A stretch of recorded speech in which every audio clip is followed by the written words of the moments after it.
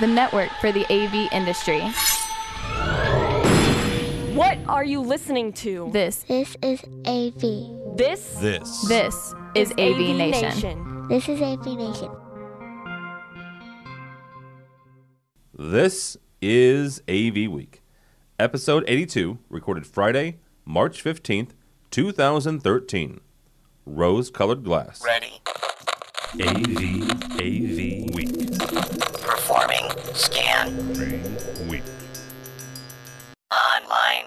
This is AV Week. AV Week. It's time for AV Week, your weekly wrap-up of audiovisual news and information. My name is Tim Albright. I will be your tour guide. Thanks so much for joining us with us this week. We have Mr. George Tucker. He's a high muckety-muck at World Stage. How are you, sir? That'd be a low muckety-muck, but thank you very much. I'm doing well. You're an engineering coordinator. Two very important words put together in one, like jumbo shrimp. Exactly. Oxymoron. Peanut butter and jelly. Oxymoron. Intelligent politician. Chris Netto is here. He is the AV consultant. He's the AV consultant from AV Help Desk. How are you, sir? How are you? Doing well. Also, Michael Drainer is here. He is the area sales manager for Sennheiser USA in flyover country, which is also known as the Midwest. How are you, sir? Very good. Good to be back. And last but not least, we have a newbie, but we have a very special newbie, and we'll talk about why he's special. His name is Joshua Stackhouse. He's sales engineer for American Television. How are you, sir? I'm good. Thank you. This week, we wanted to kick around actually quite a different, a cornucopia of topics. Everything from Infocom and fake study books to the TiVo Mini to Lutron. But first, let's kick it off with the reason that actually that Josh kind of piqued my interest on the world of Twitter and AV. Josh, you are a recent college graduate, so congratulations there. Thank you. But the degree that you have is what makes it interesting. Your degree is from the Madison Media Institute, and it's an AAS, and if you don't know what AAS is an Associate of Applied Science, in Electronics Audio Visual Systems. That's correct. So you have a flipping AV degree. Yes, I do. Bigfoot has been found. That is awesome. Talk a little bit about how you came upon the program and how it kind of works for you guys. Well, ironically, I just discovered it the same way a lot of people do with trade schools, is by watching a commercial at 3 a.m. as I was sitting around in my boxers eating Cheetos. So, thank you for that visual, by the way. Yeah, you're welcome. I was sitting watching TV and I saw this commercial, and the thing was, I had been thinking about going AV because I was an IT guy for 8 years, 4 with the U.S. Navy. And I wanted to go AV for a long time. I had my first taste when I was in the Navy doing the Via Video by Polycom and the sound station, and did a little work here with telecom and security systems and stuff, and it just kind of got in my blood. So about 7 years goes by from the time I leave the Navy in 2005, and I see this commercial for this program that's all about AV. I go and check it out. I get enrolled, and they blew me out of the water. I mean, the program is really extensive. It covers everything from life safety systems and fire control panels to a whole, $1 million home theater design and everything in between. And it covers the installation as well as the design. And we do both. So I'm an installer and I'm an engineer. Wow. So who runs the program there at Madison? There's a guy by the name of Steve Briggs. He's the chairperson of the program, and dude's been around the AV world. He's actually a CEDIA certified designer. He's only one of 2 in the state of Wisconsin. Wow. He's been around forever. I mean, he's the kind of guy who goes out and has drinks with Dr. Harmon. So, and then my other instructors are Ben Engwall. Guy's like a 17-year vet in the industry. He's done installation and design of all kinds. And then I also have Darren Llewellyn, who was my electronics instructor, who been in the electronics industry for about 15 years. Went to college for electronics engineering, And then my fourth instructor, primary instructors, was a guy by the name of Jeff Shane, who's been doing construction since he was like 5 with his dad, and he taught us the stuff about construction and safety pathways for cabling and how to have x-ray vision when you're looking at a wall to know, what's going to be behind there so you can plan when you're doing your site visit, as well as how to work successfully on a job when things are still being built out during the rough-in stage. So it's a pretty robust program with some really heavy hitters for instructors. So you have a course on how to have x-ray vision? Yes. You mean I don't have to buy the little glasses on the back of the catalog anymore? No, actually, I just got them from Sony. It was the rejects from the Well, you know what? If you bought them from Sony, take them back. Real quickly, just to give it kind of a shout out to your college and the program. How can people find out about the program? You can go to mediainstitute.edu, or you can just check them out on Twitter at Madison Media. Very cool. Well, it's a pleasure to have you. It's a pleasure to meet you, because this is one of those things that, honestly, I think since the second or third show, we've been talking about an actual AV degree, and yes, you are the 4-leaf clover, you are the unicorn, you are the discovery, and this is very cool. So, welcome and congratulations on your degree. Oh, thank you. All right, real quickly, guys, and I'm gonna. This is talking about degrees and certifications and things of that nature. Infocom sends out emails from time to time, and they, hey, listen to this or watch this. Listen to Infocom Today with the fabulous George Tucker as the host. And one of the ones that they sent out this past week kind of grabbed my attention. There's a new CTS exam guide coming in June. You can take your test, you can take your CTS in Infocom. And oh yeah, by the way, there are some fake books out there. I shouldn't say fake. Unauthorized bootlegs, yes. Unauthorized study guides. Chris, is this a big deal that these are unauthorized? I mean, because here's the thing. These are books written by other people, not authorized by Infocom International specifically. But is it a big deal that these books are out there? Yes. Okay. Especially for the way that CTS is structured now, with its certification with ANSI. These are tests that you're going to a Prometric office to go take. And if you've ever been to a Prometric testing center, it is brutal. It is quiet. It's horrible. You're sitting there with 15, 20 people that are doing all different types of tests, and the pen taps are driving you nuts because they're sitting there with their scrap paper and doing stuff. But if you are going to take a test that is certified and given at these test locations, the material that you studied, it will be on your exam. So if you're going to get some bootleg guides, chances are you're going to probably miss a portion of what they're looking for, and these answers are going to be specific to what was in the text guides. That happened. Well, not that I can say I bought a bootleg CTS book, but I took the PMP, and the PMP was very, very specific in the wording and how they want things done. You can't just go walk in there, for example, with project management experience and just expect to pass it, because they have their processes and the way they say things and have things worded. And CTS has been known, to want the exact thing that was basically taught to you or that you studied. So that's why that's my point of view. All right, George, besides the fact that it's Prometric and it is ANSI certified and the whole CTS thing is down to the T, it's very official. The fact that somebody might be, trying to, circumnavigate the official rules here, is that what makes this such a big deal? I don't know if it's so much that as that it's changed, as Chris said. I'm sure that Infocom wants only the official stuff for many reasons, but let's see this as a mark of fame, though, as a mark of acceptance, that there are at least two individuals who publish books about the test. That's remarkable. It's not just an insider thing anymore. There's somebody actually trying to make money off it. That means that it's got traction and it's recognition. All aside from that, sort of saying piracy and imitation is the greatest thing of flattery. It is right, though. It's not going to be adequate for what they're doing now, and I don't think anyone can keep up with what Infocom's doing. So there's no use of getting anything but the official stuff.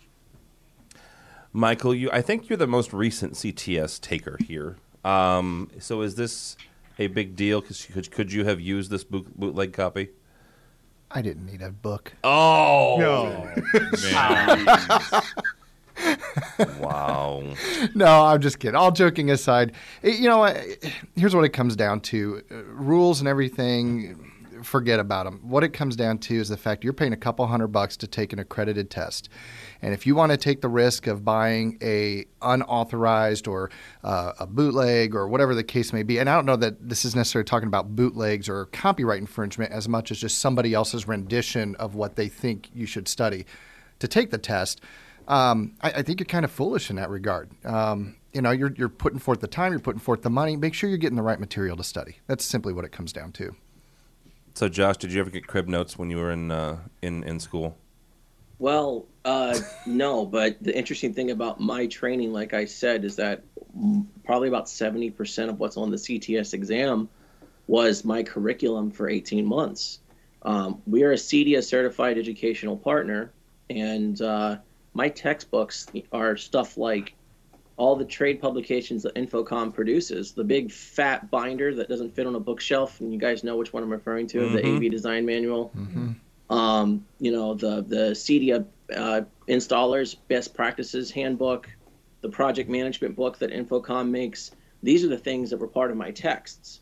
And so I've learned by their standards. But one of the things, as it was said, that stands out to me about the exam and these books is, I'm an IT guy before I was an AV guy, and I used to study for my A+ exam before I just gave up because it really wasn't holding as much traction as it used to. But there's guys like Mike Myers out there who have been writing the A+ exams all-in-one guides for years, and people swear up and down by it. And it's not like CompTIA was, out there trying to choke to death the market on the educational materials. And so my background, having seen IT during the late 90s, early 2000s come up with the certifications, is that this is a good indication if people are, grading materials, that it's a good thing, not necessarily a bad thing. Mm-hmm. Yeah, and I can see that. And I also, to George's point, the fact that the industry is gaining traction in Infocom and the test is gaining traction. Imitation is the sincerest form of flattery, if sometimes it's the most illegal form of flattery as well. So, moving on. It is, By the way, a real funny story, side story. Somebody has pirated the Pirate Bay site, and now Pirate Bay is suing them for copyright infringement. And moving on. Sorry. From Ars Technica. A new Apple Samsung lawsuit is coming down. Does anybody care about this except the fact that it's Apple and it's Samsung? It's the Hatfields and the McCoys again. Oh, man. Listen, they both have a market. They both have a market, and they both have their people. I'm not an Apple iPhone owner. I actually don't have any of that cool gadgets. I'm not artistic, I guess. I don't need that. I don't know. Ouch. I take that personally. I don't. As I'm looking at my iPad and have my iPhone in my hand. Yeah, very artsy, very creative. I don't see it. I have a Samsung Note 2 now, and I'm very happy with it. And that's now a plug for Samsung. Tomorrow it could be HTC.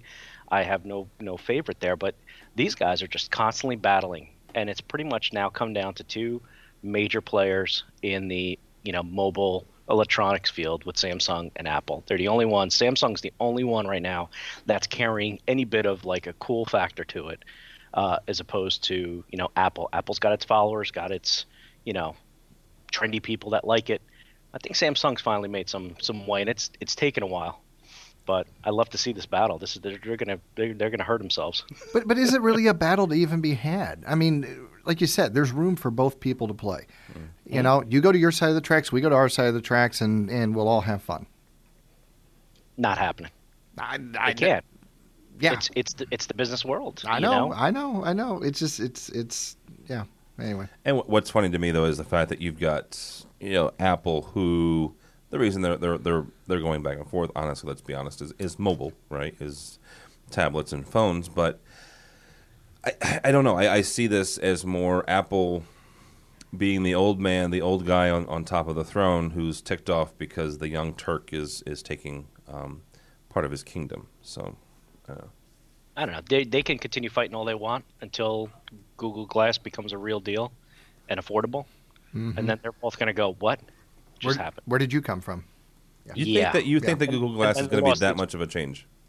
You know what? I just saw some stuff on Google Glass not too long ago at a conference, and it was from one of their competitors talking about it, and it will. I mean, think about the applications in the commercial AV world. What is this going to do to projectors? What is it going to do to displays? How is this going to be used in EDU? You get a set of glasses. You're now watching the presentations and the classwork wherever you want. It opens up a whole new area of this. Everybody's looking at the cool, trendy things, jumping out of planes, watching, people going, 100 miles an hour and watching what they're watching. I see it from a business perspective, and for what we do. Yeah, it's real. It's being inside the helmet of Tony Stark. It's RoboCop. It's all them things that we grew up watching. That is just like, wow, it's gonna happen. See, and I had never even considered it from an AV standpoint because I've looked at it more as a personal consumption device, not a mass consumption device. Well, see, I'm shooting for the title of futurist. Ah, well, there you go. Is that futurist or optimist? It's both. Both. I'm futuristically optimistic. There we are. Well, Tim, I've been thinking about this for quite some time because I've been following the Glass project rather carefully, and I'm actually one of those people who's waiting for it to come down in price so I can buy it because I worship everything Google. But I definitely think that it's not just our industry, like Chris said, that'll affect it, but it's also going to be things like doctors and lawyers, surgeons, and engineers. Well, this would just be the first step in being able to wear a device that can give them access to infinite amounts of information. Think of it, okay, how about thinking it from a perspective of somebody who is disabled? Okay. You now have everything in front of you with voice control, and you can do whatever you want. You don't have to type on the computer. You can now just say what you need to say and see everything in front of you if you have a hard time moving around. They're onto something. Obviously, it won't help somebody if they can't see, but I mean, it's. Give them time. And I'm sure the brainwave thing will eventually come into play. Hey, the Geordie visors are real. You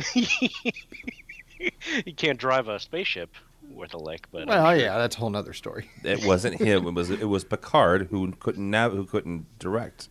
I just want to point out that I'm not a Star Wars guy. I mean, excuse me, not a Star Trek guy. I'm more of a Star Wars guy. So, blaster shield is what I would refer to. There we go. Nice. George, since we brought Google into this mix, is there maybe a future for Samsung? Getting on the glass front, and maybe eventually we'll see a Apple versus Samsung versus Google versus Apple versus Samsung versus Google lawsuit going on. I'm not so sure that Google's actually going to get into the actual hardware. I mean, Samsung is the single largest provider of Android-based products, are they not? Yeah. Mm-hmm. And this is what Apple's fearing, is that the iPhone has sort of leveled off. It hasn't really lost market share at this moment, but it's leveling off, and Samsung is considered one of the fastest-growing mobile manufacturers out there. Everything from their phablets to this stuff. They are really kind of creeping up on what Apple thought was their own territory. And given the fact that nowadays with technology, you can replicate what they've done so quickly that you really don't have much of an advantage beyond the first 4 to 6 months of a product's lifespan, right? Everything else just becomes also-rans unless you want the panache of having the original and the one that everybody claims works better, the iPhone. But it's sort of like the fashions. You see them on the runway, and then 2 weeks later, they're in the lower stores just down the street from Bloomingdale's. They will be in competition with Apple, I think, for a good long time, and it will be the clash of the Goliaths. And if Apple missteps, Samsung will take serious advantage of it, I think. And I think you're right about that, too. So go ahead, Chris. We will benefit from it. When companies battle, we benefit from it. Oh, absolutely. As the consumers. And see, that's why I keep bringing Samsung stories up. Not because let's be honest, this is a mobile story, right? This is Samsung and Apple battling out about mobile devices. But last week we talked about the fact that Samsung bought into Sharp for 3%, right? Now they own 3% of Sharp. This week we're talking about Samsung and Apple. All of this stuff eventually will get to us, right? It'll get to us in the way of Samsung's displays and Samsung's other technologies that they will bring to the AV market. Chris mentions the fact that glass is going to affect us. I think the whole movement towards mobile is also going to affect us in boardrooms and education classrooms. It really will. So the outcome of this lawsuit and whatever else Samsung develops in the mobile world is going to directly affect us somehow, some way. Go ahead. Look at the fact that Samsung is also one of the major players in the pico and micro projector markets. Yeah. And as the lumens get up, what are they saying now? I think some of them get up to 200, 300, maybe 400 lumens on these things. Granted, they're not high def at this moment in the way that we would like to see them, but how far of a development cycle really is it away from being that? They are a serious threat on all those fronts, definitely. No, they definitely are. Hey, Tim, I'm sitting at my couch playing with my phone. The next thing I know, my TV's showing me an alert on screen. Why? Because my phone is interacting with my TV, and I didn't even know it. I'm sending wireless images from my phone to my Samsung TV, and I'm going, wow, this is, I guess, what AirPlay does, or whatever the Apple TV thing does with the iPads. It does, but you have eliminated. That's another neat thing is you've eliminated a completely separate device, the Apple TV. So you don't need that to do that with the Android, with the Samsung. Seriously, to do that with an iOS device, you have to have an intermediary. That's the Apple TV. But I can use my iOS device on any TV with the Apple TV, where he's limited to the Samsung devices. And that's where the real differentiator is that now my platform can move onto any display device. And I've actually done that in the past. I've taken my Apple TV with me and done presentations, plugged it into the HDMI port on a conference table, and used my iPad to give the presentation. So that's not necessarily true, though, because you can use an iOS device or an Android device of any manufacturer on an LG display, for example, and their wireless interactivity will pick up the photos and music and put it right on the display. Oh, now that's what I wasn't aware of. But see, here's the thing, though, guys. Whether it's Josh in the LG or Chris in the Samsung or you in the iOS, we're all talking about a manufacturer specific. A manufacturer specific technology, right? None of these guys are sharing with each other. None of these guys are creating any standards. And don't yell at me for saying the word standards. Because here's the thing: they're all, whether it's you have to buy an LG, right, or I have to buy an Apple TV and integrate into the iOS world, or I have to get a Samsung and a Samsung phone. There's not really anybody who is wrapping everybody together and saying we can do wireless with anybody. Well, I'm going to go back to what I've said for. That's not. Yeah. Yeah. Go ahead, Josh. Oh, sorry. I'm just a little excited being the new guy. No. Go for it. You have you guys know about the DLNA movement, which is so that's the future. All the devices are starting to put DLNA into their technology, and I don't see that being the case. I see that being the trend. I definitely believe that that's going to be the movement where soon it won't matter. All phones, televisions, refrigerators, coffee pots, it won't matter. Just about everything will talk to itself, and I think the DLNA is going to be that standard.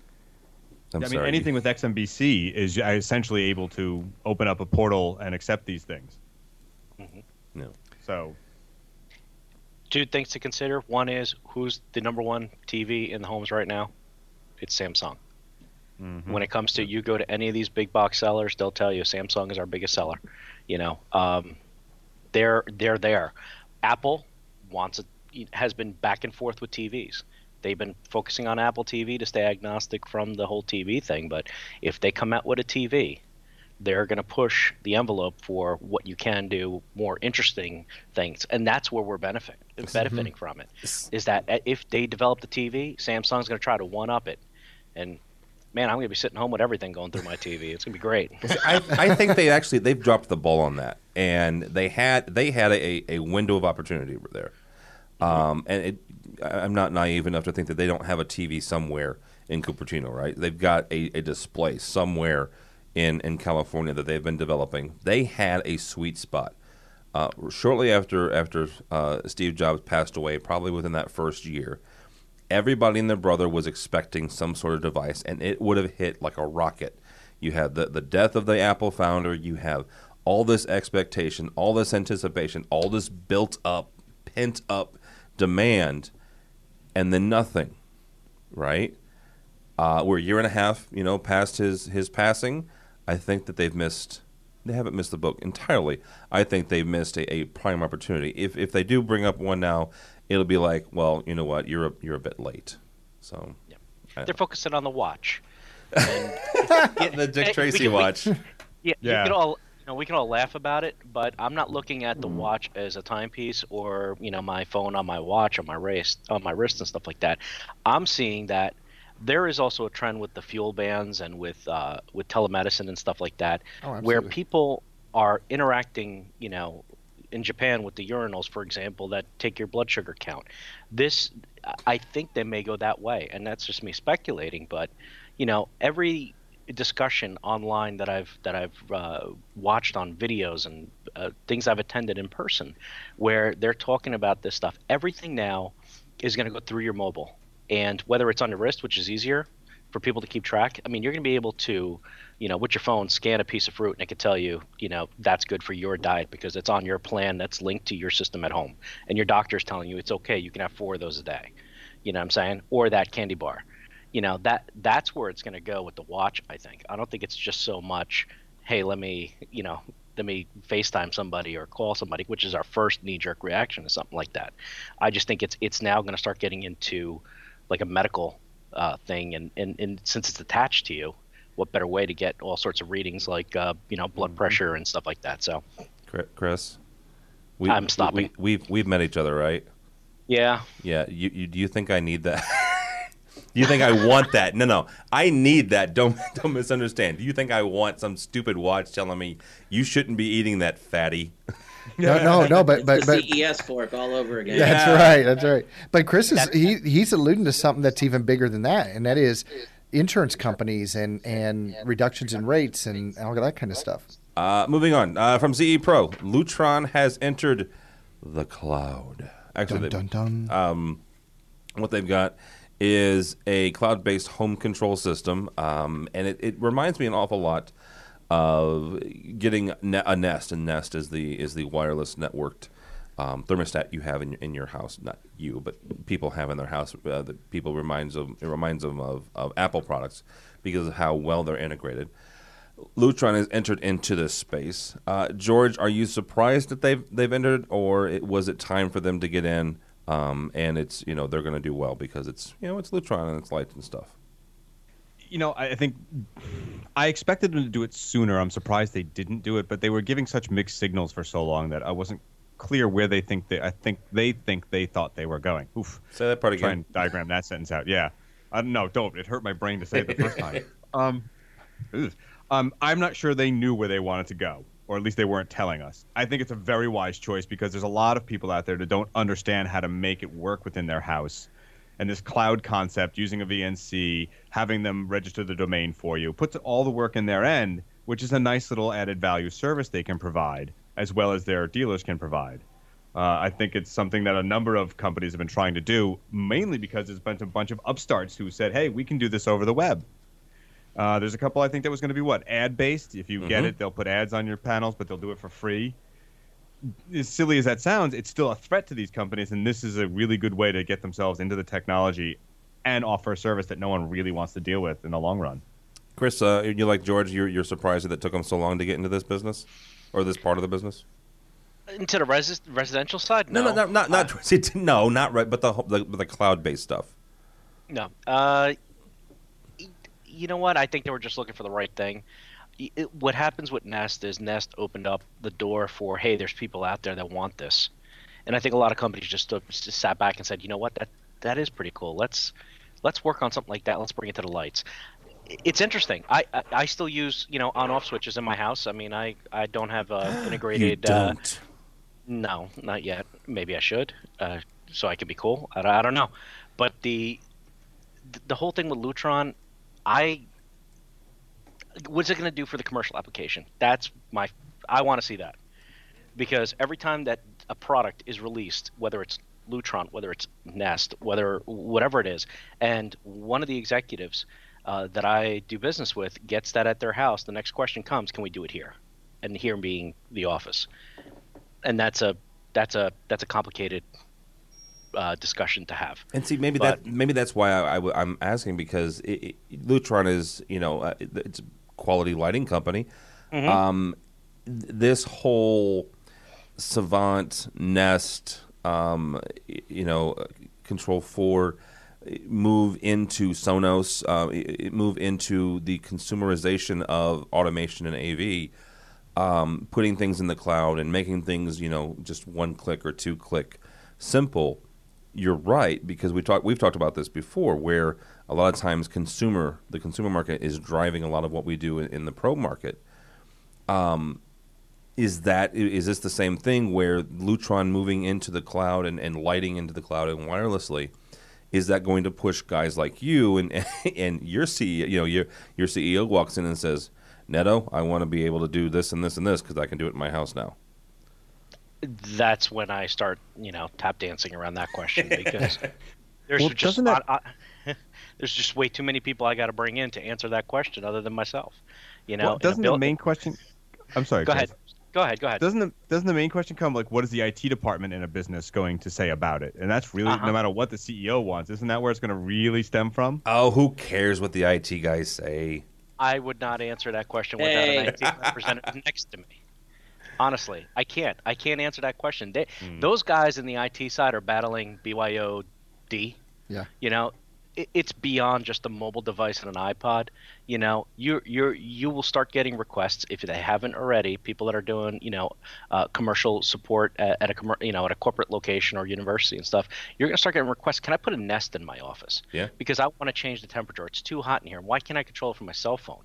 Now these are very these are integrated HVAC systems, and they're looking for that flexibility. And that's the thing with design in the corporate world, is that people are still designing buildings for the corporation, yet everybody that are meeting with the end users are saying, we're going to make this as comfortable as possible. This is going to be like your living room, your home office. We're going to make it, casual.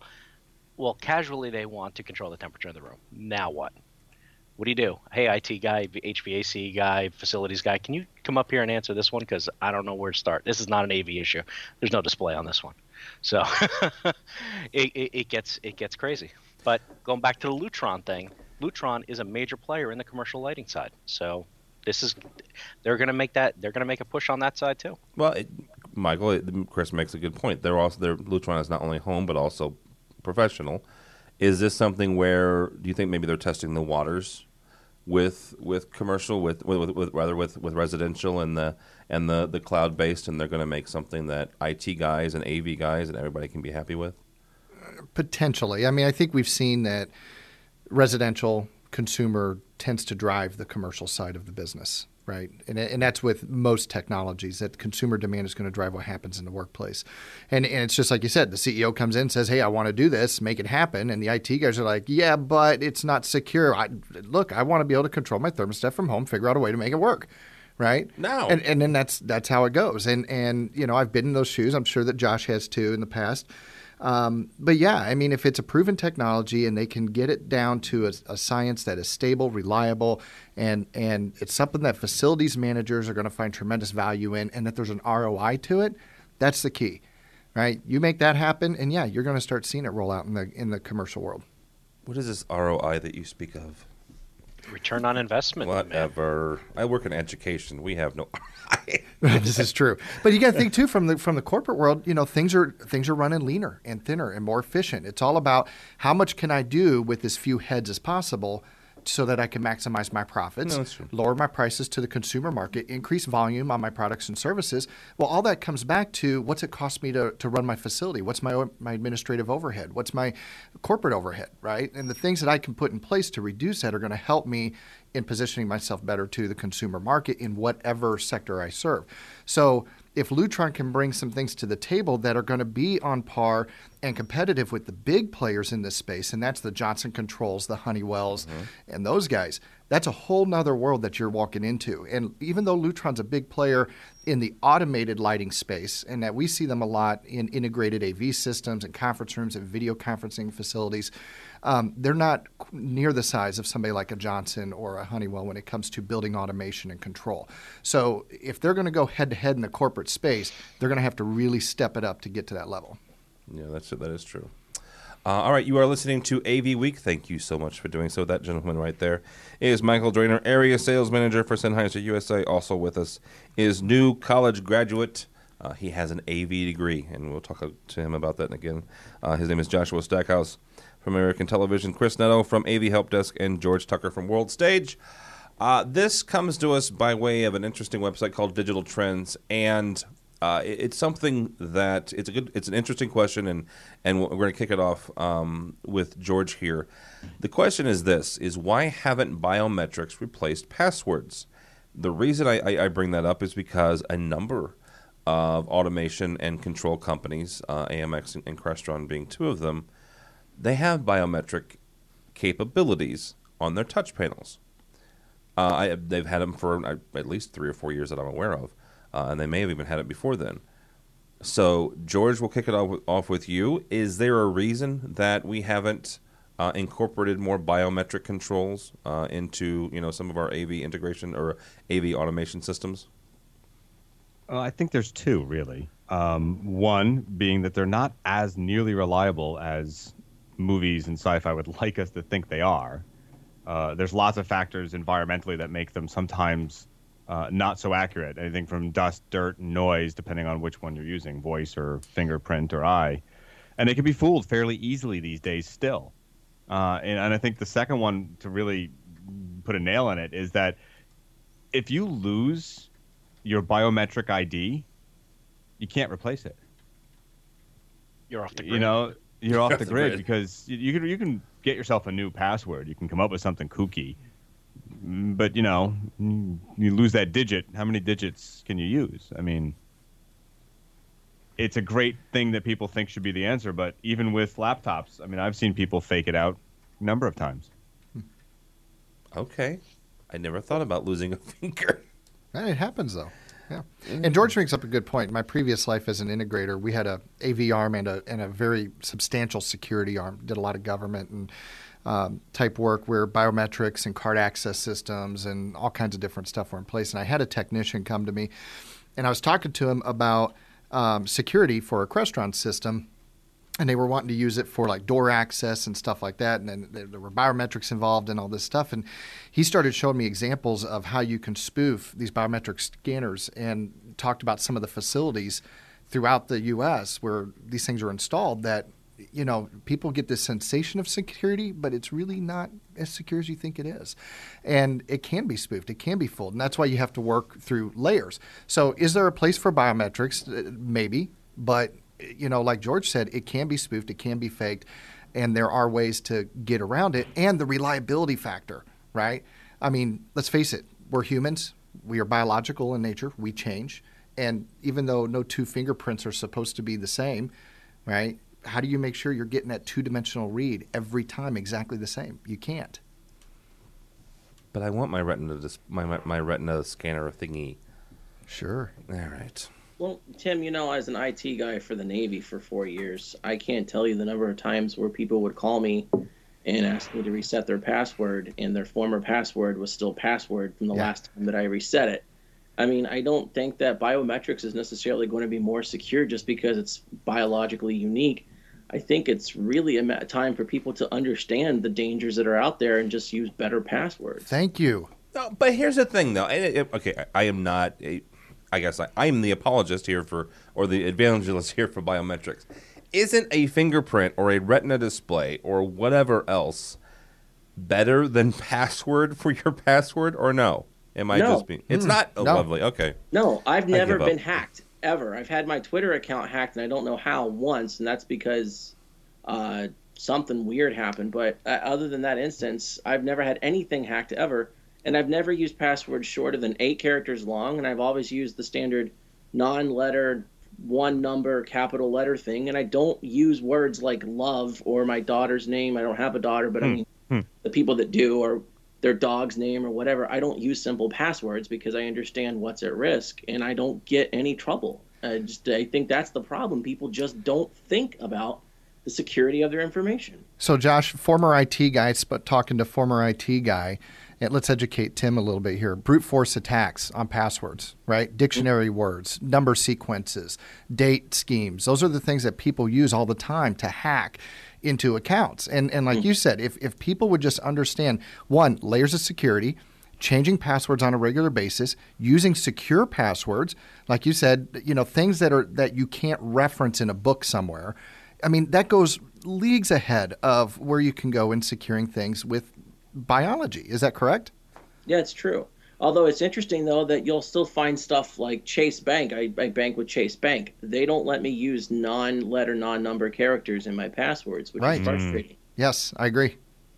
So Josh, what is your password? It's one and your bank two, account. Yeah, and your bank account, and your social security number. All right. Start again. Yeah, you know what? Pen ran out of ink. You know what? Actually, that's something I just thought we should probably do a security show and talk about AV security. I don't think that's a bad idea. It's not a bad idea. I have to get somebody on that. Yeah. He's All looking right. at me. This is not good. Of course, I brought it up. From Commercial Integrator, the fine folks at CI, comes a well-written piece by our friend Mr. Chris Neto. He went to the NSCA BLC, and if you don't know what BLC is, that is the Business Leadership Conference.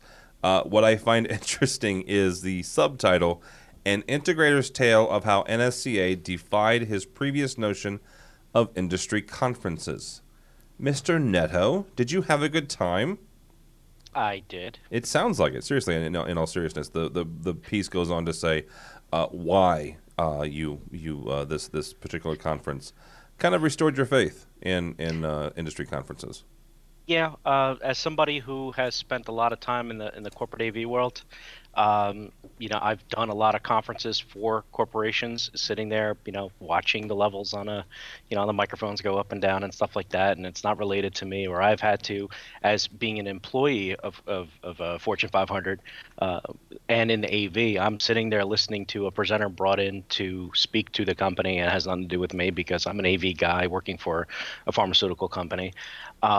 So my idea of conferences, like I said in the article, have a bad stigma. It's usually the overhyper people with a lot of flip charts and crazy drawers, and I'm funny, but you're not, one of those. I just had a lot of bad experiences. Now, I don't look at InfoComm, the show, as a conference. I see that more as trade show, a conference where I'm going to go and sit and listen to presenters. I've never really truly sat in a conference where it was geared towards AV or AV-minded people. So the audience that is at the NSCA conference is all AV people, low voltage, AV integrators, manufacturers.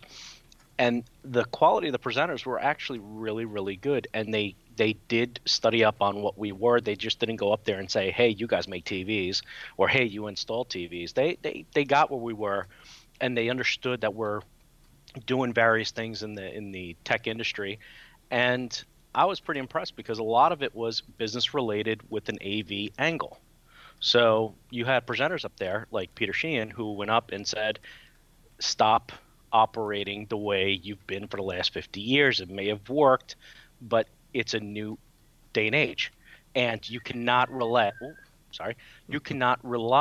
on the way it was or the way we've always done business as a way to continue and prospering as a business into the future. And what he was getting at was the mindset. Josh is on the line and on the call with us. The idea of how they hired people. That's even brought up. Like, you're not just going to get ideas from your engineer. Listen to your technicians. Listen to the guys that are out in the field. It was great to hear somebody else say that. And watch CEOs and executives of companies listen and take notes. Yeah. So, and that's the one thing I wanted to say is, and also ask these guys, when it comes to getting together. I mean, all of us have busy schedules and stuff like this, but George, how do you? I mean, besides doing this show with me on a regular basis, what do you do to not necessarily network, but also learn from other guys in the industry? Well, that's a pretty comprehensive question. I mean, there's everything from going to these trade shows and seminars, to networking online. Look, how did we meet? Google Plus. We wanted to try a Hangout. Yay. It all started at a 50,000 watt Google Hangout. I mean, networking is really what you make of it, and finding your industry associates where they're gathering. And I think I can't believe you had such a bad opinion, Chris, because most of them are pretty darn good. Yeah, well, no, it was conferences in general, George. It's just I've been the beaten dog when it comes to that. Just there's only so many medical conferences that you're sitting in and working in, and I'm just like, oh, not another conference. And when you walk into it, you're expecting, you see the schedule. Like I said in the thing, it was from 7 to 9 o'clock. I'm like, oh my God, presentations and flow charts and Excel spreadsheets with font that's way too small. I can see it. It was just my paranoia of conferences, and they definitely did a good job of changing that perspective. It was a very interesting, very good conference, and we're constantly involving the AV people. The audience was involved in presentations, in the meeting discussions, and then during these break times, it was people talking shop, and I haven't had that experience, I guess. That's the one thing that I want to encourage people, because InfoComm is coming up on us very shortly. I have some friends who are doing presentations. They're teaching teaching some sessions. Keep people involved. The one thing part of my one of my other 3 or 4 lives. I'm a part-time instructor at a couple of different colleges here in St. Louis, and that's one thing you have to do. You have to get the audience, whether it's a 19 or 20-year-old student or it's a 45-year-old, AV professional. You have to keep them involved, and you have to keep them interested. And so interacting with them and getting their brain going, I think, is imperative. So.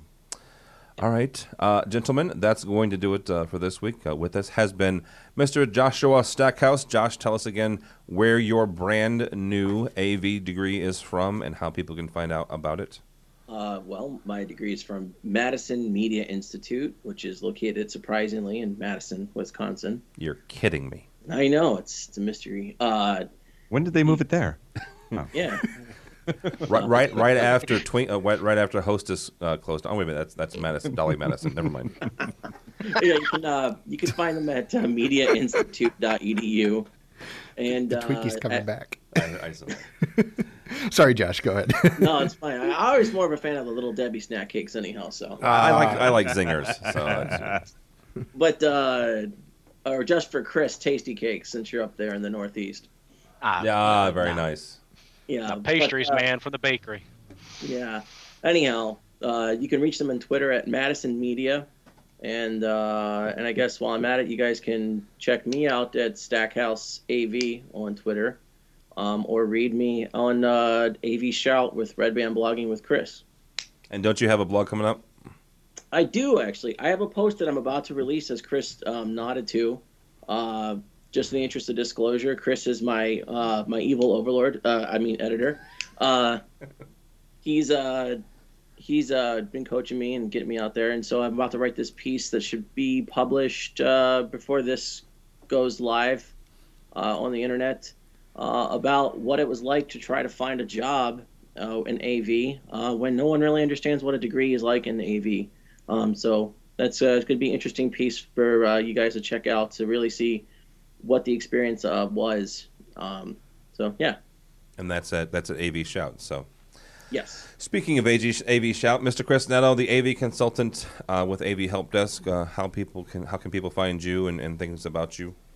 I'm easily found all over on Twitter and at Chris _Netto. You can get a hold of me on AV Help Desk via the AV Help Desk website is www.avhelpdesk.com.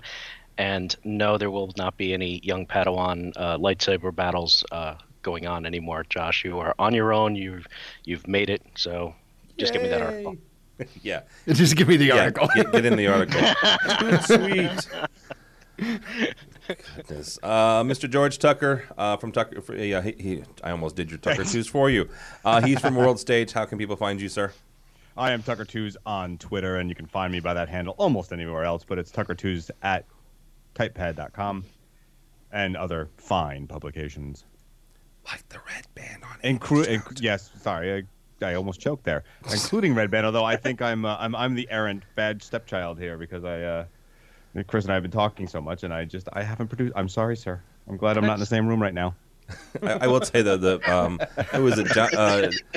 John Siaka has been writing some very interesting things on AV Shout, and you should check it out. I'll just put it that way. And last but not least, Mr. Michael Drainer from Sennheiser USA. You just like saying it like that. I do. I'm very proud of you. I'm jealous, but I'm very proud of you. Hey, Michael. Yes, sir. It is properly pronounced Sennheiser, right? That is correct. What am I saying? I have a running battle with somebody I've worked with for over 20 years. Mr. Mike DeRosa, if you're listening, this is how you pronounce it, not Sennheiser. Pronounces it Sennheiser, as in it's the irritated sun? me for 15 years. Oh, jeez. So, how do you pronounce it, Michael? Sennheiser. Sennheiser. Or if you want to put the German canton. I don't want to. I'm okay. Bavarian enough. Thank you. Thank you so much for joining us. How can people find you? At Michael Drainer on Twitter. And please visit SennheiserUSA.com. Woohoo! Also, Michael just recorded something for the fine folks at Full Compass. He's a video internet star now, guys. Go to Full Compass and type in Sennheiser. What was it? Gearcast. Yeah. Gearcast, and he does a video presentation of one of their projects. So check that out. My name is Tim Albright. If you would like to follow me, seek medical attention.